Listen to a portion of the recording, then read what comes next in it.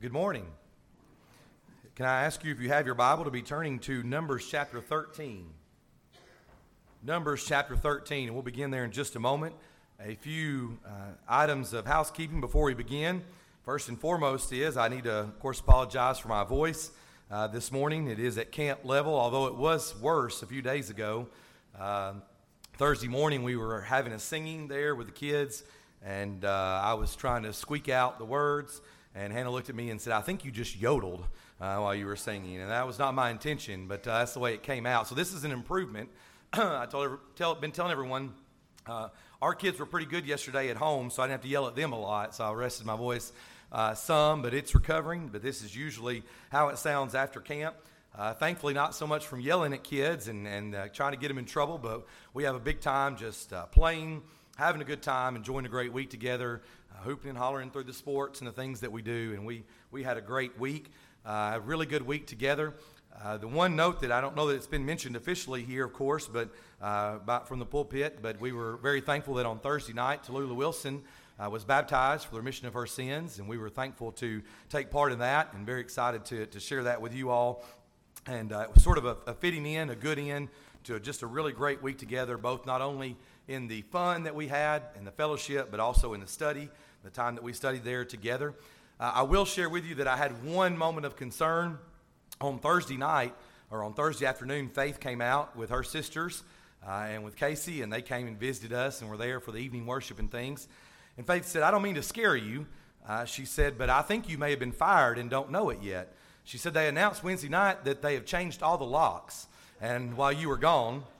And she said, not only that, she said, but I'm pretty sure it was stated publicly that new keys were already made for the elders and the deacons, and she said, and for me, but they didn't mention your name about getting one for you. So I'm not trying to tell you or scare you, but I'm just going to tell you may be expecting that when you get back. So, but of course, if you know Faith, she couldn't wait to get there and tell me that. So, do want to make one mention of one other thing, and that is that Miss Dawn texted me this morning, or texted us and let us know that Miss Nina had a rough night, had a bad allergic reaction. They were up through most of the night with her, and so they wouldn't be with us this morning. I forgot to get that to Mr. Joe. So if you could add Miss Nina Templeton to your prayer list. One other thing is, if you have your bulletin in front of you and you're going to be following along, I guess because the preacher was at camp or because the bulletin was done early, but this is the week of typos. Two typos are there, both in the announcements. One's a little more important than the other. Not the announcements, excuse me, but the titles.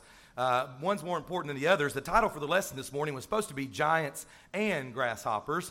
That's not necessarily that important, but I thought I'd make mention of that. You'll see, of course, as we get into Numbers 13 in just a moment. At the bottom, tonight's or this afternoon's lesson, it's a little more important. We're going to talk about Bible study, but the title of the lesson was actually supposed to be 5 Characteristics of Bad Bible Study. And sometimes it helps us when we look at negative things to think about how we can improve in a positive light. And so if you can be back with us again at 1:30, we're going to look at 5 characteristics of bad Bible study and certainly how we can avoid those habits or characteristics. And I did double check, of course, as soon as I saw them, and I sent them to Faith wrong, so it's not her fault. But those were just 2 typos we had there. But we hope you can be back with us again this afternoon at 1:30 for that study, because I think it will be beneficial even as we look at the negative a little bit there. When we think about Numbers chapter 13 and 14, it's no doubt this is a story that you are familiar with. As we go back through the history of the children of Israel, for almost 400 years, the sons of Israel were in Egypt. If you remember the history, there were 70 people that are mentioned there in the beginning. And from 70 people, they grew to a great nation of almost, we assume, kind of guess, around 2 million people. Then there was a Pharaoh that arose who did not know Joseph and enslaved the Hebrews. The Lord remembered, of course, though, the promises to Abraham, to Isaac, and to Jacob. And with a mighty hand, he displayed his power through 10 plagues. And, of course, then he delivered Israel through the Red Sea from their bondage. They journeyed south after that to Mount Sinai. And over a year, they camped there at Mount Sinai while Moses received the law from God. Then Israel marched south toward the promised land of Canaan. And this was the land that 400 years prior, the land that was flowing with milk and honey, that was promised by God to the people. The Lord instructed Moses to send spies out into the land. In Numbers 13 and verse number 2, send men to spy out the land of Canaan, which I am giving to the children of Israel. From each tribe of their fathers you shall send a man, every one a leader among them. Notice that the Lord had already given Israel the land, yet they still had to go in and possess the land. I hope that you have a Bible handy or that you're following along, because we're going to be reading several scriptures as we get through this story and make application for ourselves. The 12 spies were sent out in Numbers chapter 13, verses 21 through 25. So they spied out the land from the wilderness of Zin as far as Rehob, near the entrance of Hamath. Going down a little further, then they came to the valley of Escol, and there they cut down a branch with one cluster of grapes. They carried it between two of them on a pole. They also brought some of the pomegranates and figs, and the place was called the valley of Escol because of the cluster which the men of Israel cut down there. And they returned from spying out the land after 40 days. Hopefully you're familiar with this. Again, we teach our children this from a young age, the story of the 12 spies. Now, as we go through the outline, of course, I'll try to give you, if you're following along, give you the blanks there as we go through, since we don't have the projectors up just yet. But we begin noticing, first of all, in this story, the report. What is the report? The report is, number one, the giants. That's the first set of blanks there if you have your bulletin, the giants. We read in Numbers chapter 13, beginning in verse 26. Now they departed and came back to Moses and Aaron and all the congregation of the children of Israel in the wilderness of Paran at Kadesh. They brought back word to them and to all the congregation and showed them the fruit of the land. Then they told him and said, we went to the land where you sent us. It truly flows with milk and honey, and this is its fruit. Nevertheless, the people who dwell in the land are strong. The cities are fortified and very large. Moreover, we saw the descendants of Anak there. The Amalekites dwell in the south, the land of the south. The Hittites, the Jebusites, and the Amorites dwell in the mountains, and the Canaanites dwell by the sea and along the banks of the Jordan. Go forward to verse 32. And they gave the children of Israel a bad report of the land which they had spied out, saying, the land through which we have gone as spies is a land that devours its inhabitants, and all the people whom we saw in it are men of great stature. There we saw the giants, the descendants of Anak that came from the giants, and we were like grasshoppers in our own sight, and so we were in their sight. Now, here's the synopsis of the report. The 10 spies admitted that the land was fruitful, just as God had said. It was indeed a land that was flowing with milk and honey. But you notice one key word in their report, and that's the word nevertheless. They're saying, however, yet. We sometimes say but. Nevertheless is a word that is a signal for the excuse that is about to come. And watch out what comes after nevertheless. What happens after they said nevertheless? They begin to list the obstacles that lie before them. The people are strong. The cities are large and fortified. The land devours its inhabitants. They are giants. And we were, and of course it's helpful in quotations, in our own sight. We were in our own sight as grasshoppers. So that's sort of the synopsis of the report. Giants. Let's notice number 2, the reaction. Their reaction, all 3 of these words will begin with the letter M. The first word is moan. The first word is moan, beginning in Numbers chapter 14, moving to chapter 14, verses 1 through 4. The reaction of the people to the report of the 10 spies. So all the congregation lifted up their voice and cried, and the people wept that night. And all the children of Israel complained against Moses and Aaron, and the whole congregation said to them, if only we had died in the land of Egypt, or if only we had died in this wilderness. Why has the Lord brought us to this land to fall by the sword, that our wives and children should become victims? Would it not be better for us to return to Egypt? So they said to one another, let us select a leader and return to Egypt. 3 words. Number 1, moan. Notice the immediate effect the report of the 10 spies had on the people. They lifted up their voices and they cried. They whimpered and whined all night. They began to moan about what the situation was. And I hope that you can begin to see how we react, similar to how they reacted very often when something is a little bit negative. or something is a little bit difficult. Number one, they moaned. Number two, we see murmuring. Murmur. After the people got through moaning, they began to murmur. If only we had died in Egypt or died in the wilderness. They complained that their wives and children were going to be slain and plundered. And they even went so far as to complain that they were better off in harsh bondage in Egypt. You may have heard me say this before, but I find this as one of the harshest things that could ever be said. You know, we talk about looking a gift horse in the mouth, as we sometimes say. God has provided. They have witnessed these miracles in front of their faces, and yet within days even, or maybe within a couple of years, they have forgotten, and they begin to moan and murmur, which leads to number three, mutiny. The moaning turned into murmuring, and the murmuring grew into outright mutiny. Let us select a leader and return to Egypt, the people plotted against Moses.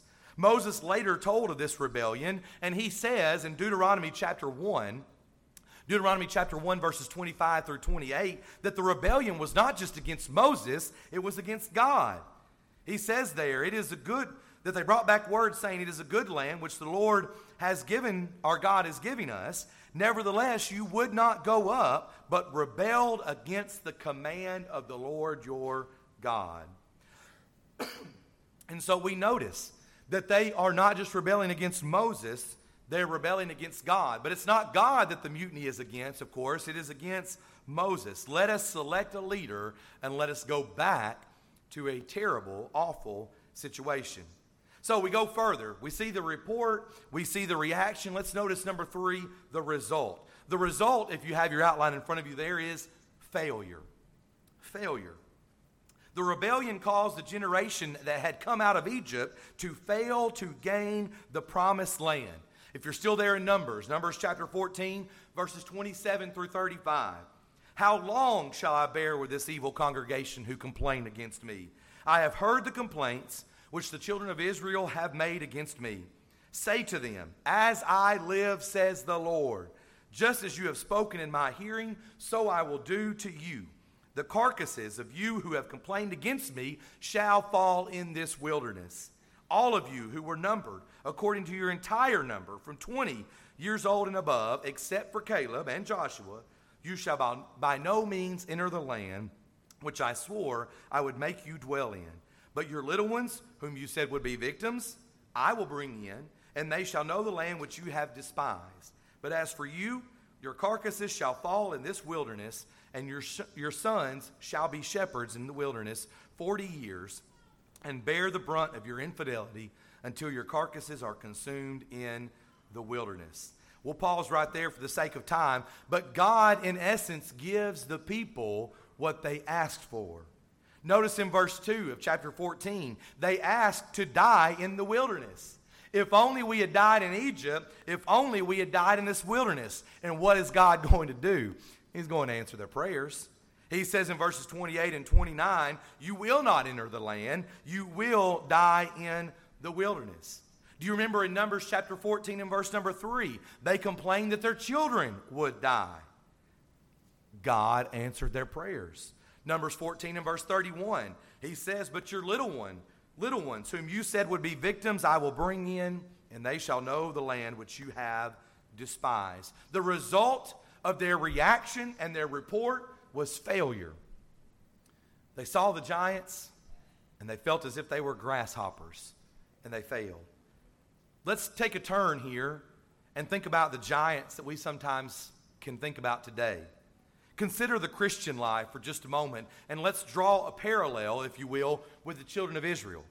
Through the mercy and grace of God, Christians are delivered from the bondage of sin and the taskmaster Satan with the mighty hand of God. That, of course, is through the resurrection of Christ. Paul would speak about this twice in Romans, especially Romans chapter 6. Romans 6 and 7. He says, knowing this, that our old man was crucified with him, that the body of sin might be done away with, that we should no longer be slaves of sin, for he who has died has been freed from sin. Notice the parallel here, first of all, that just as they were in bondage to Egypt, we were, or sometimes are, in bondage to sin.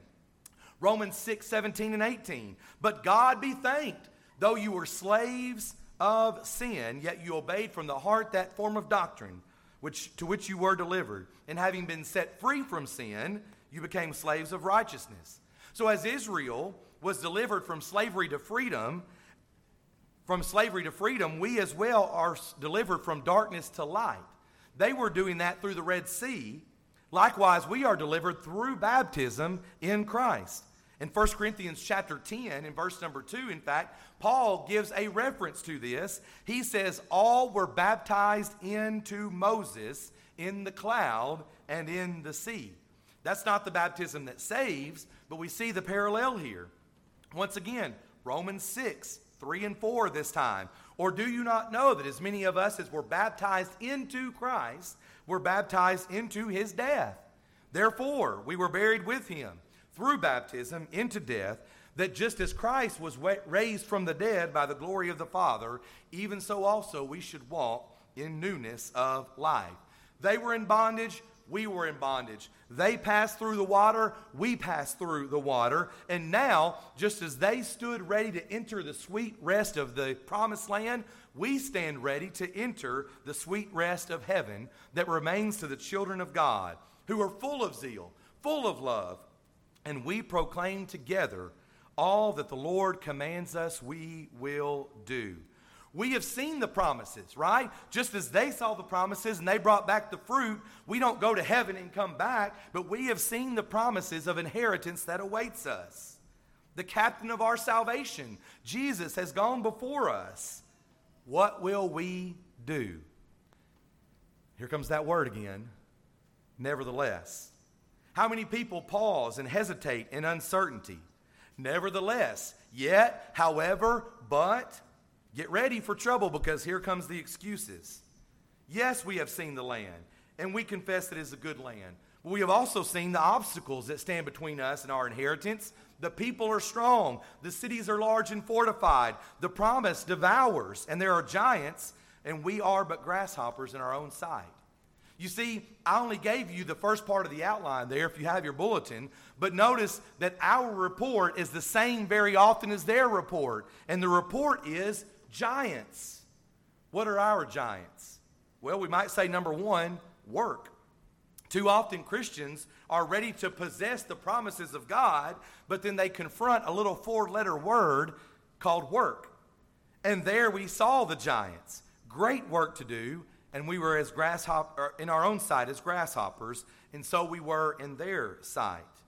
We have to be about work. In Philippians chapter 2, in verse number 12, Paul would say, therefore, my beloved brethren, as you have always obeyed, not in my presence only, but now much more in my absence, here's the word, work out. Work out your own salvation with fear and trembling. He would say to those in Colossians chapter 1 and verse number 10, that you may walk worthy of the Lord, fully pleasing him, being fruitful in every good work, and increasing in the knowledge of God. Some people do not like the word work. Well, how do we know that? Well, I would say it's not necessarily the case always here, but maybe you've been a part of a congregation before. You say, we're going to have a work party. And all of a sudden the numbers tend to drop, right? Announce plans that we're going to start a new effort to do personal work. And all of a sudden everybody's too busy. It seems like we sometimes struggle with the idea of working. Work is a giant, and we are as grasshoppers. What about some others? What about number two, the idea of teaching others? Some people say, well, I can't do that. I don't know enough. I could never study the Bible with someone. Teaching others becomes this giant, and we become as grasshoppers, by the way, in our own eyes. Well, you can't attain that. We're too small for that. What about attendance to services? What about giving? What about the little distractions that sometimes seem very little of life, of our job, of our busy work? They become giants in our eyes. What about our family? Sometimes we allow family to become an obstacle to the eternal promise. Sometimes we even allow other members to stand in the way of us being faithful. All of these things allow our report, just as the children of Israel had the same report of giants. There's a problem with giants. Well, let's notice secondly, you don't have to fill in any more blanks because it's the same ones. What's our reaction? Very often we're like the 10 spies. All we see are the obstacles and the problems, and soon we begin to moan. Many Christians, faced with these things, confronted with them, we lift up our voices and we cry all night long. We cannot face it. We will not go up. And the progress of our spiritual lives and the progress of the church is stopped in its tracks because we simply act like we can't do it. Our religion has lost its power in a sense. And I like the way one preacher said it one time, the only hymn that we sometimes sing then is, I shall not be moved, because I'm not going anywhere and there's nothing that I can do. That's the way that we sometimes moan. But we don't stop there. Our moaning then, of course, leads secondly to the murmuring. After moaning, the murmuring begins. Murmuring over the little things in life that irritate us, that detract from our work and destroy us. We have dissatisfaction over everything and anything concerning other Christians, concerning the church and the preacher. A story told about some Christians that came to a new congregation. They moved in with a couple moved in with 3 young children and began attending the congregation. At first, they were noticed as a welcome addition, strong workers, but after getting to know them better, people began to realize there was something very wrong. Every time you were around them, all they could do was complain.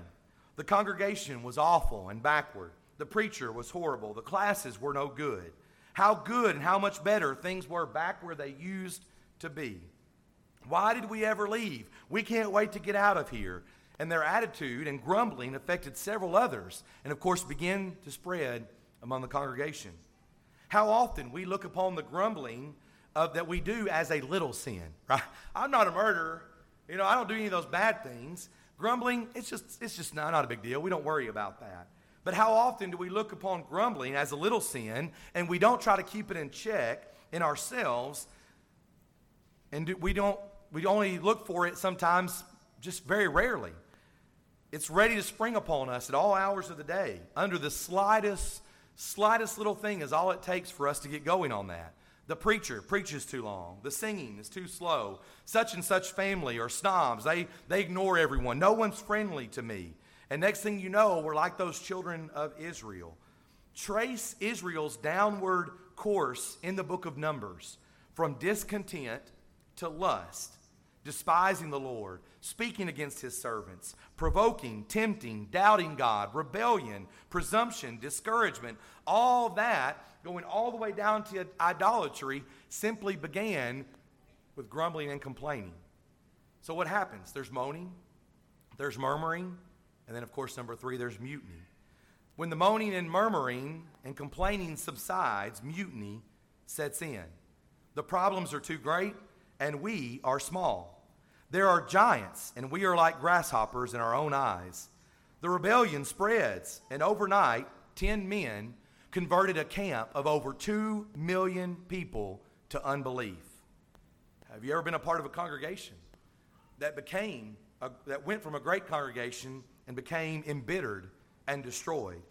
So, what's our result? You see, there is the same word used here. Our result, failure. When we view our problems bigger than ourselves and we remove God from the picture, our failure is inevitable. And the downward spiral of moaning and murmuring and mutiny will take us to a level of grasshoppers in our own sight and in the sight of our giant problems. So, let's talk very quickly then about the right reaction. If you have your bulletin in front of you, what was the right reaction? You may want to go back to Numbers if you turned away. The first thing we would notice is action. All of these words, by the way, will start with an A. Action. Caleb says in Numbers chapter 13 and verse 30, then Caleb quieted the people before Moses and said, let us go up at once and take possession, for we are well to overcome it. Let us take action. Instead of moaning, we need action. No hesitation, no backsliding, but determination and enthusiasm. Caleb and Joshua, they had tasted the promised land, and no obstacle, no strong city, not even giants were going to stop them from entering the promised land. We need action. Not moaning, murmuring, and mutiny, but number one, action. Number two, we need assurance. Assurance. Moses then says, we go forward to Deuteronomy. Deuteronomy chapter 1, verses 29 through 30. Deuteronomy 1, 29 through 30. Then Moses said, Then I said to you, do not be terrified or be afraid of them. The Lord your God, who goes before you, he will fight for you according to all he did for you in Egypt before your eyes. Once again, remember, Moses is taking the right course of action. He says, remember, and take assurance. Murmuring is the coward's way of showing dissatisfaction to what's going on around them. It shows a lack of faith. What we need is bold, courageous faith. The assurance and the confidence that God is with us, and that age-old question, who can stand against us?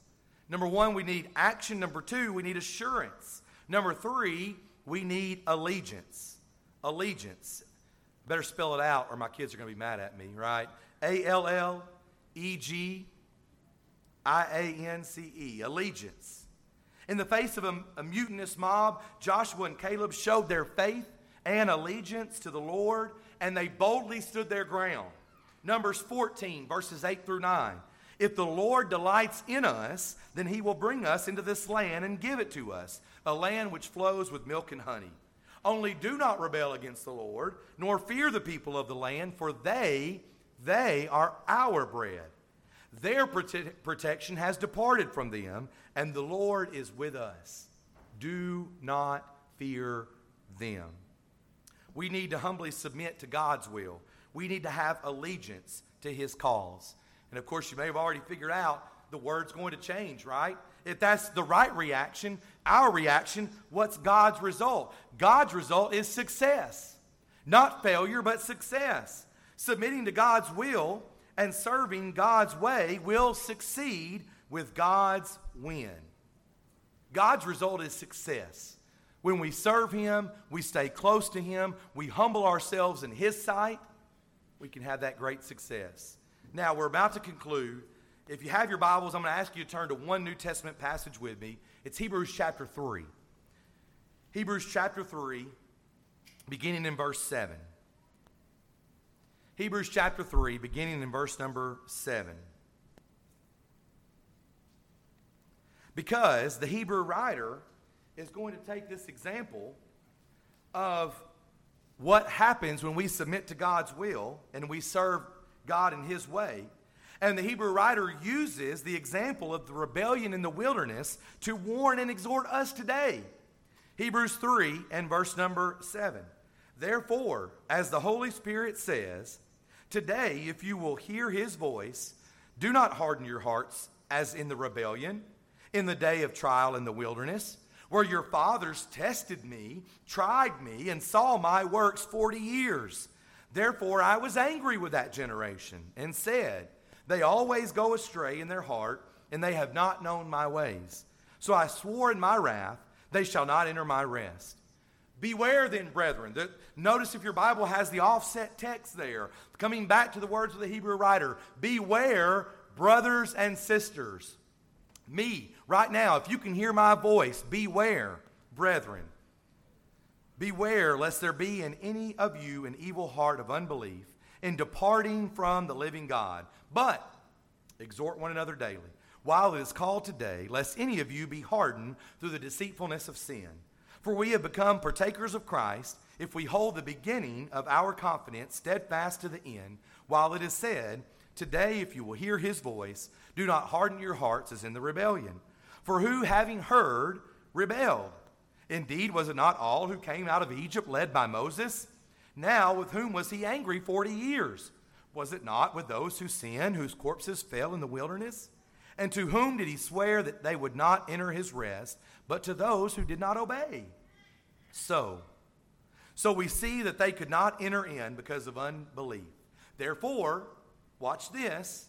Since a promise remains of entering his rest, let us fear, lest any of you seem to have come short of it.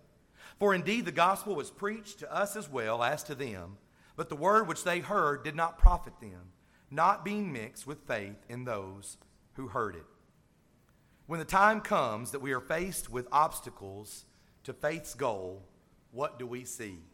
I'd like to share with you a little poem that I found one time that discusses the song that we sometimes sing with our children. If you've been a part of our Vacation Bible School, we've sung it before. We'll sing it again in a couple of weeks, God be willing. 10 saw bad and 2 saw good. 10 men who failed to see God saw cities impregnably high. 2 men looking off unto God saw doom for those cities draw nigh. 10 men who failed to see God saw giants affrightingly tall. 2 men looking off unto God saw giants as grasshoppers small. 10 men who failed to see God reported were certain to fail. 2 men looking unto God cried, Up, for with God we will prevail. 10 men who failed to see God discouraged their brother men. 2 men perceived God as everywhere. Are you a part of the 2 or a part of the 10? Giants and grasshoppers. How do we see ourselves as we face this life? And we face the obstacles of this life, such as the giants that we listed a few moments ago. Do you see yourself as the grasshopper, or do you see those giants as the grasshopper, and we are the giants with God on our side? As we conclude this lesson, we extend heaven's invitation. You see, the Hebrew writer could take an Old Testament example and tell us even still today, do not fall into the fear as they did. Do not fall into their unbelief as they did, but stay strong in the Lord. Follow Him. Trust in Him. This morning, you can begin that relationship with God and that journey by becoming a child of God, putting your faith in Him, being baptized for the remission of your sins so that He can add you to His church. You can begin to live faithfully. And here's the beauty of it. You're no longer alone. Not only do you have the power of Christ and the power of God, but you have a brand new family that loves you, will help you, and wants to care for you. So that we do not see ourselves growing like the 10 did, but we go from 2 to 4 and so on and so forth. And we are faithful to God, serving Him. Maybe you're here and you've witnessed that. You've done that. You've become a child of God, but you've struggled in life. You've struggled to remain faithful. Maybe that doubt has creeped in. We sing as well to encourage you that you would come back to the fold, come back to God, that you would be faithful once again by repenting of your sins, praying for forgiveness to God. He is faithful and just to do just that. We are thankful for the opportunity to be giants, being faithful to Him and serving Him. This morning, if you're not a child of God or you are a Christian who has wandered away, we sing to encourage you, even now as we stand together and as we sing.